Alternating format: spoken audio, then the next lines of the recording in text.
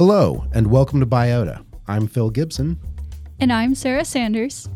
In this episode, we talk to two scientists who will tell us about their work.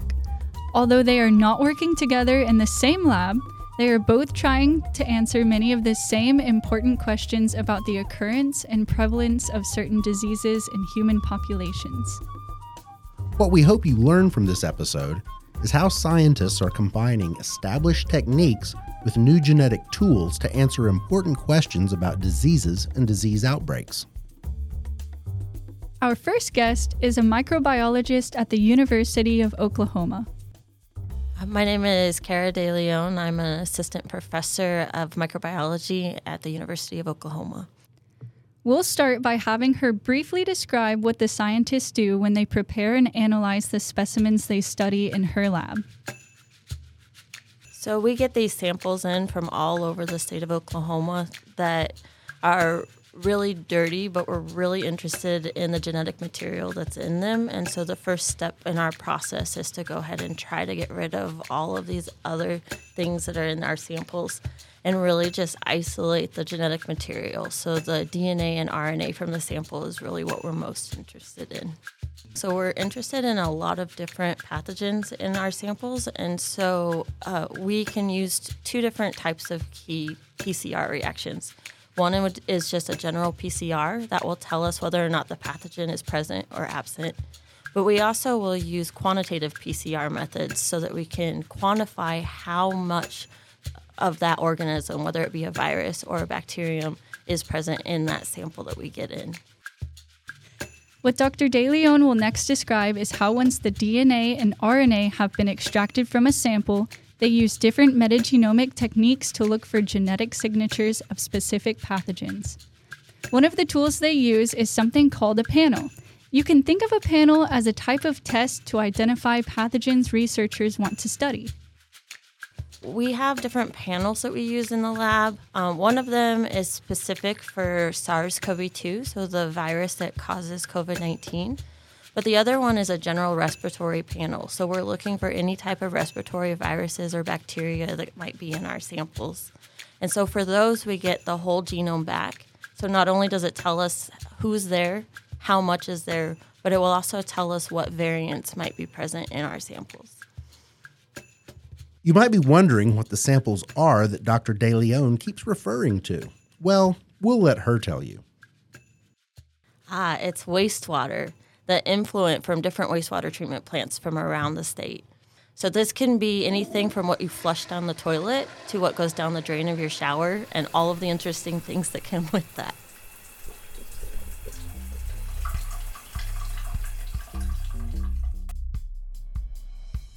At this point, you might be wondering why anyone would want to study wastewater. We'll let Dr. De Leon explain why there are very good reasons to study it.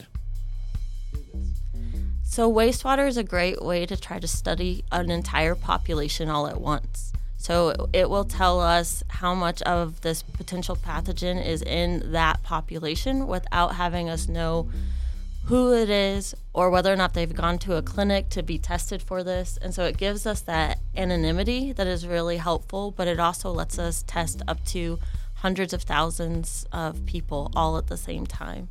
And that's really important for pathogens that we don't do a lot of deep testing for. For example, if you go to a clinic and you have a respiratory infection, they may or may not test you for flu, but the chances of them testing you for RSV, which is going around right now as well, is very low. And so they just assume that you have a viral infection and send you home. What we can do is we can tell how much of that virus is circulating in the population and whether or not we have a potential outbreak going on. And the same thing happens with SARS-CoV-2, which is really important because now that we've moved to at-home testing mostly for our diagnosis, it means that our cases are underreported. And so we don't understand as well from the case data how well or how much of the virus is circulating in that population.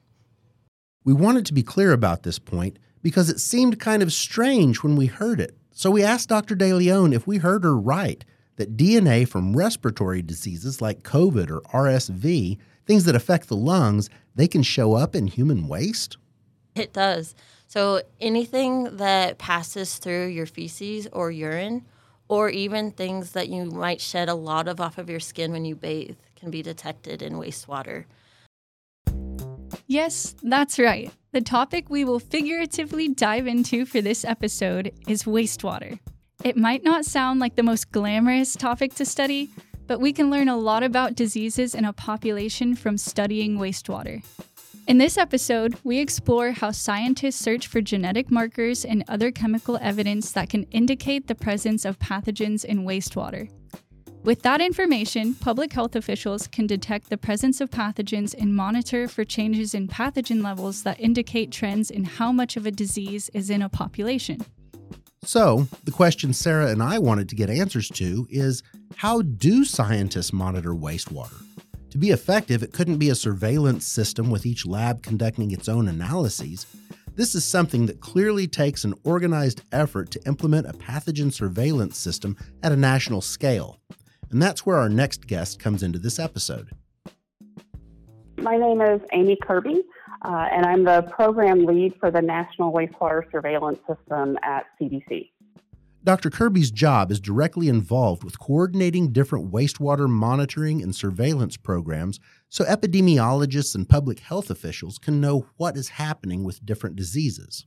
Before the pandemic, I hadn't heard much about wastewater testing, but it seemed like it got a lot of attention during the COVID pandemic. That got us wondering whether this was something new or if wastewater monitoring has been around for a while. So we've actually been using wastewater testing for disease surveillance for decades, since the 60s. And it was originally started for polio surveillance.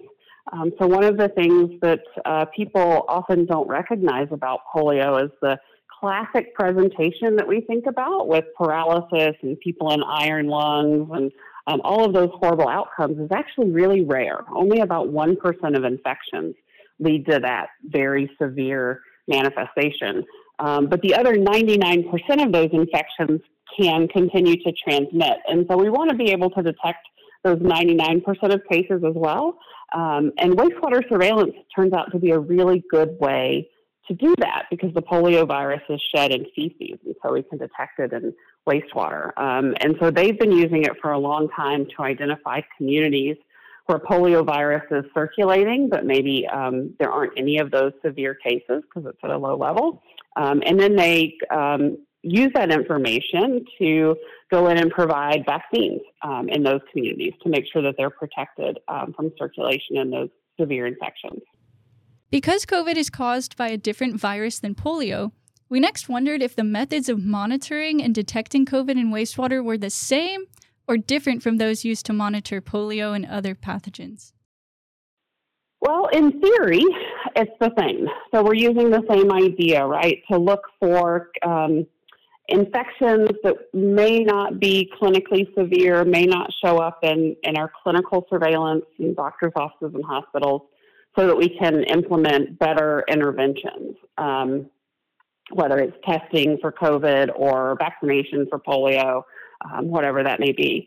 So at that level, they're the same. However, when you get into the details, they're quite different. So for polio, they use a culture-based method, and they're just looking for, is there polio in this community or not? So it's a presence-absence test. So yes, no.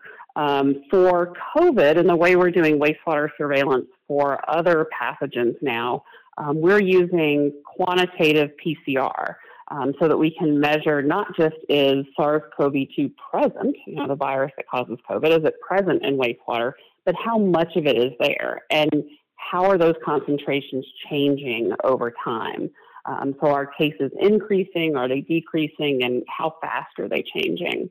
Unfortunately, if we just did presence absence, it would not be a very useful approach because all of our wastewater has detectable SARS-CoV-2 in it now. And so we really needed to go that further step to look at being used in the system. Testing wastewater in a single sewer system is one thing, but coordinating collection and monitoring across the country is a much more complex undertaking. So we asked Dr. Kirby how they implemented this effort to study entire wastewater systems. Yeah, implementation has really been the hardest part of developing the National Wastewater Surveillance System, which we call NEWS. So you'll hear me refer to it that way. Because we had to really work closely with our utility partners. Because if you want to take a wastewater sample, they're the ones that you're going to need to collaborate with. And so at CDC, we work with state and local health departments and then help them engage with the utilities in the communities that they want to include in their wastewater surveillance networks. And utility operators then collect wastewater samples as they're coming into treatment plants. So it represents the whole service area. They then send that sample to a laboratory. And right now we have a real mix of laboratories. So there's a few utilities that can do this testing themselves. So they do it on site. We have a lot of academic partners that are doing testing. There's a few commercial laboratories that can do this testing, and some of our public health labs do it. So the sample gets sent to the laboratory for testing, and then once they have the resulting data, that gets uploaded to CDC for analysis and reporting back to the public health departments and out to the... Now that we have a general idea of what they're doing, we next wanted to know more about the process of collecting their samples and who's going out and doing all that fun sampling, as well as different types of difficulties they encounter. Yeah, so there's a few ways to do this. One of the things that you really have to keep in mind is that wastewater is not a constant mix. So there's variation over the course of a day. There's a lot of human contribution in the morning when most people are waking up. Again, in the evening before they go to bed. There can be other things that impact the sort of daily variation in wastewater. And so what we want to do is kind of moderate that variation and mitigate it as much as we can. So the best way to collect samples is with a piece of equipment called a composite auto sampler. So essentially what it does is it drops a little sampling tube down into the wastewater stream and takes small samples, 15 mils, something like that, every 15 or 20 minutes for 24 hours. And so it's kind of averaging the flow over that whole 24-hour period, and then you measure that. So that's the best way. You can also do what's called a grab sample, which is pretty literally just sticking a bottle in the flow and grabbing that. So you can think of that as like a snapshot of what's going on. They work, but the data is noisier because you're not really moderating out those peaks and valleys in flow. And then another method that people have used particularly successfully in small communities and at facilities is what's called a passive sampler. So you stick some kind of absorbent material on the end of a fishing line, basically, and drop it down in the sewer system.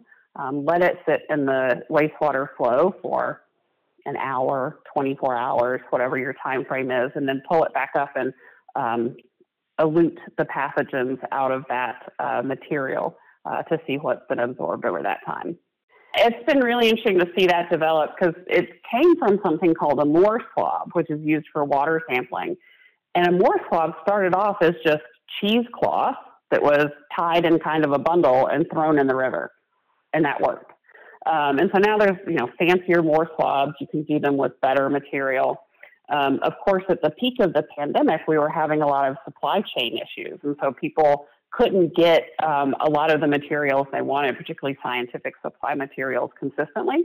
And so they had to get creative. And one of the things that a lot of our groups have found work really well and are easy to get is tampons. And so, those were always available. And so you just go to the store and buy some tampons, tie the string to a longer fishing line, and chunk it in the wastewater, and it works really well. In larger urban areas, there will obviously be a larger flow of wastewater than in a small town.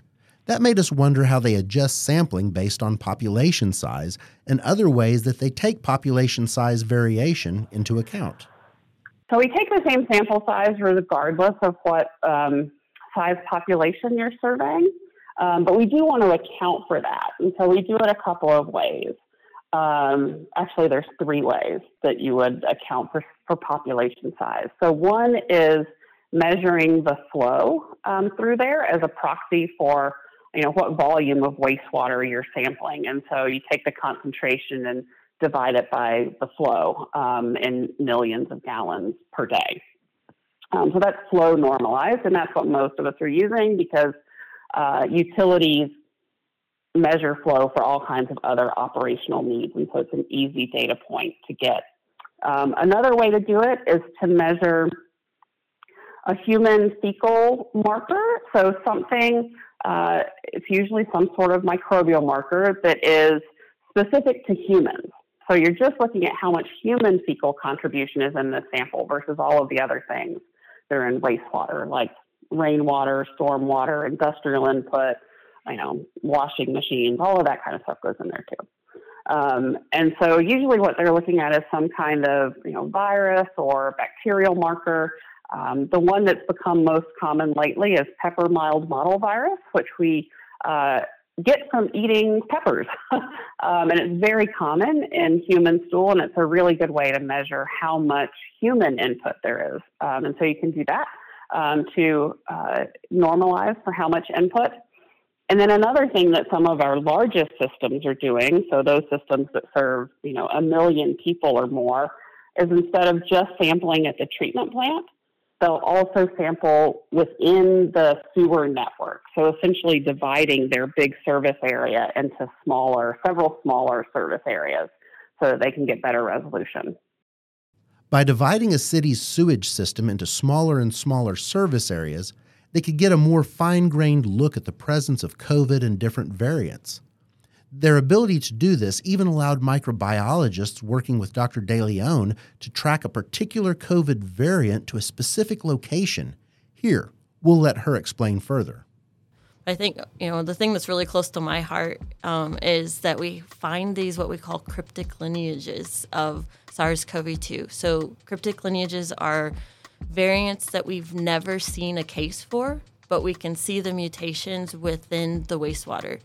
And so for a really long time, we thought maybe it was an animal that was having COVID that would then contribute to this. But our collaborators at the University of Missouri and the University of Wisconsin have tracked down one of these lineages to a single toilet in Wisconsin. So we feel pretty comfortable that this is a person. And our hypothesis is that it's probably a long COVID case. So this person has had COVID for a really long time. It's accumulated all of these mutations.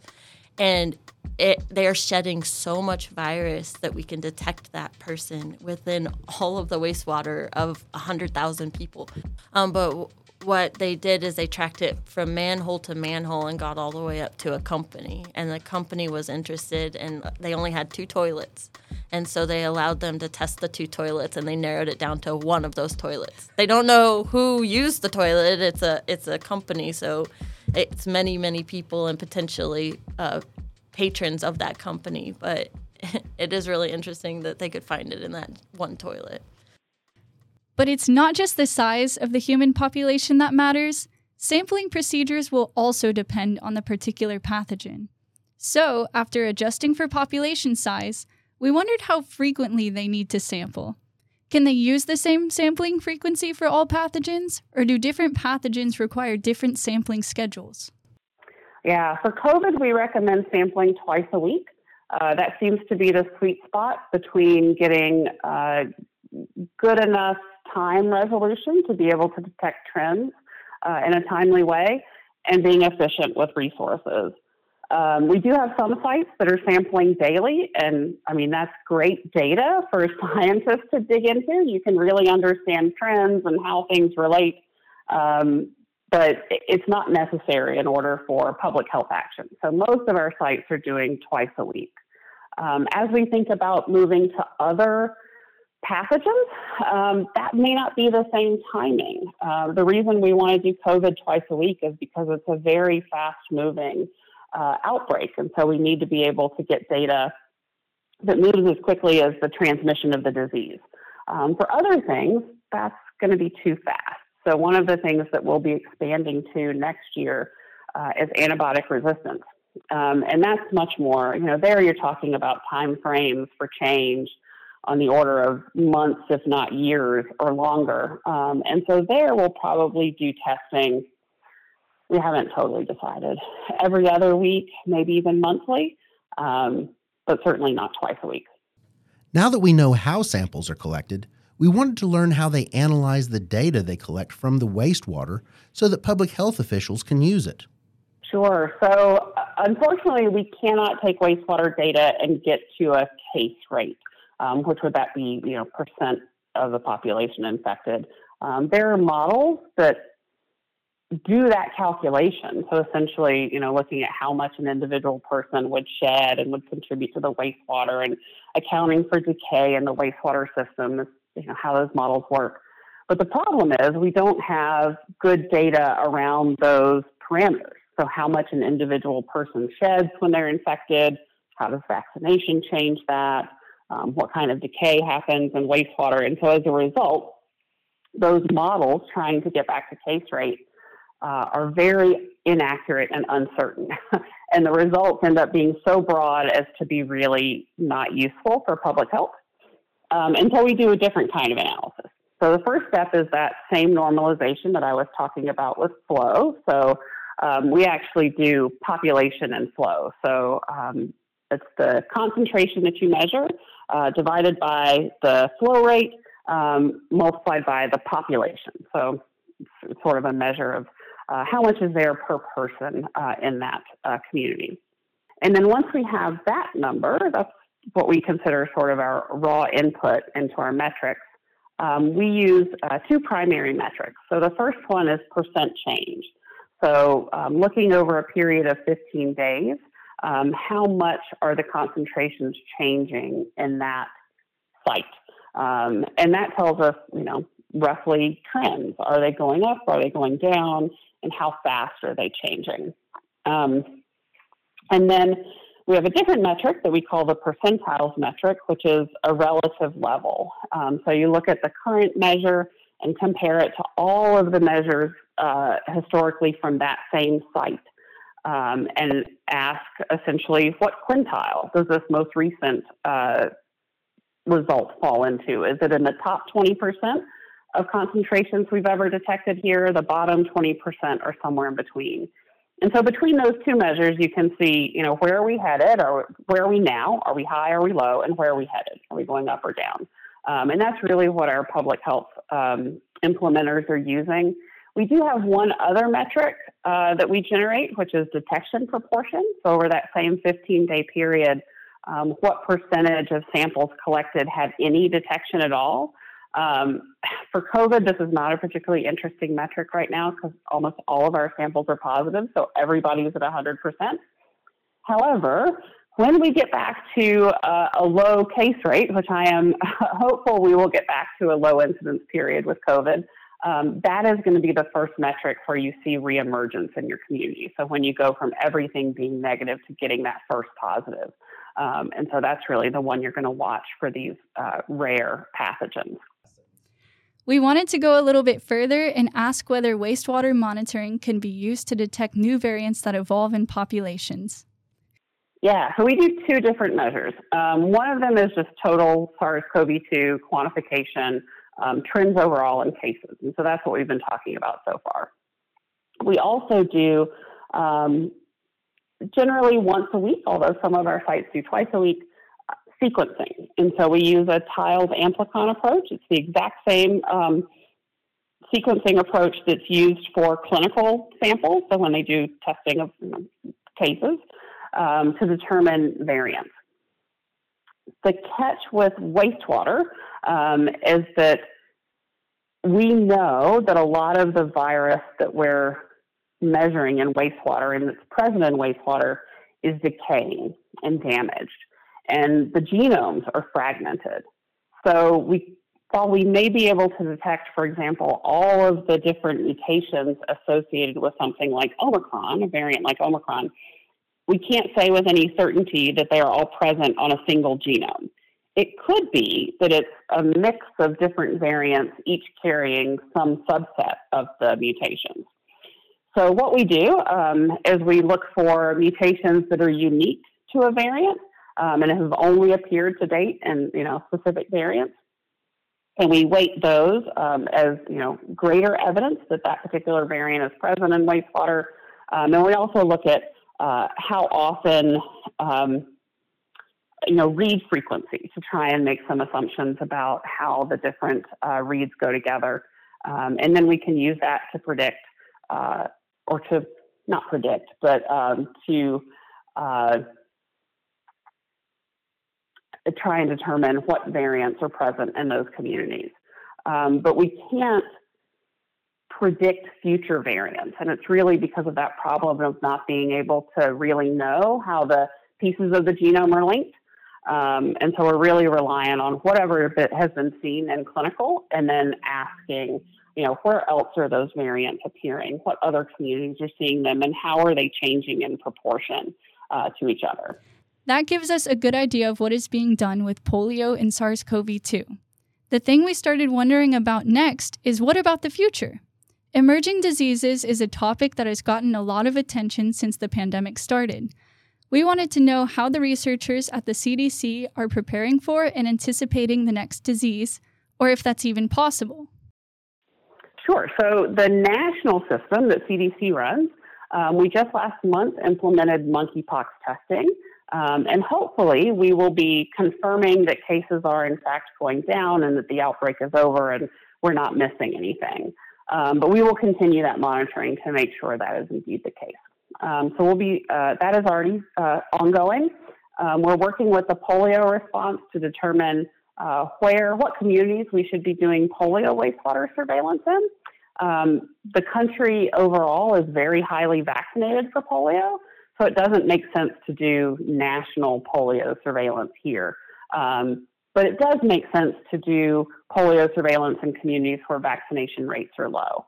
And so we're looking to identify those. Those are the things that are ongoing right now. We're in the process of developing what we're calling our first news panel. So expanding to a multi-pathogen system, which we sort of got forced to do earlier than we intended to with monkeypox and polio. But our plan is to expand formally to the news panel starting in January of 2023. And that panel will include, obviously, SARS-CoV-2 will be on there, but it will also include antibiotic resistance genes. In this case, it's the ones that are really clinically relevant and that are the most concerning to us when we see them in clinical cases. So carbapentamases, extended spectrum beta-lactamases, and colistin resistance.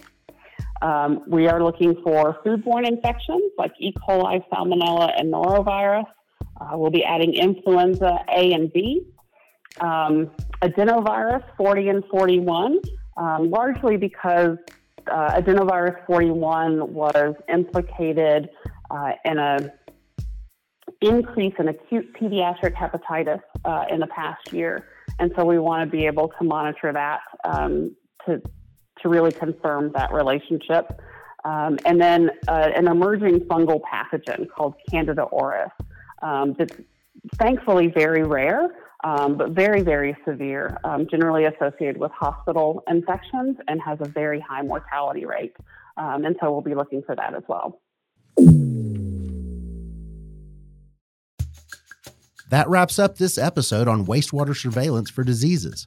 We want to thank Dr. Cara De Leon from the University of Oklahoma and Dr. Amy Kirby from the Centers for Disease Control and Prevention for their time and the information they shared. What we learned from them is that wastewater monitoring is an important tool in fighting disease and protecting public health. Scientists can collect samples of wastewater and use different laboratory techniques to identify the pathogens present in the sample. Many of the techniques that they use to identify viruses and bacteria look for genetic evidence that is unique to each pathogen. The data they collect from analyses of wastewater can then be used to estimate different values ranging from simple presence or absence of a pathogen to calculations that estimate the levels of a disease in a population and how it's changing over time. By developing new techniques and modifying existing ones, scientists are learning how to extract even more information from wastewater than they previously had been able to do. Continued wastewater monitoring and development of new ways to study it are going to be increasingly important tools to protect populations from known diseases. Monitoring evidence of pathogens in wastewater can be used as a kind of early warning system to detect levels of diseases in a population and whether they are rising or falling. With more work and discoveries, this is exactly something that you, our listeners, can be a part of in the future. If you are interested in this kind of work, you can find more information at www.cdc.gov/fellowships/index.html. I think that about wraps things up. Before we go, I want to thank our guests, Dr. DeLeon and Dr. Kirby, and thank my co-host, Sarah Sanders, for her help with the interviews and writing this episode. So, as always happens at this time, thanks for listening, have a great day, and take very good care of your genetic material. Biota is a production of Under the Juniper Studios. All opinions expressed are those of the author alone. Thank you.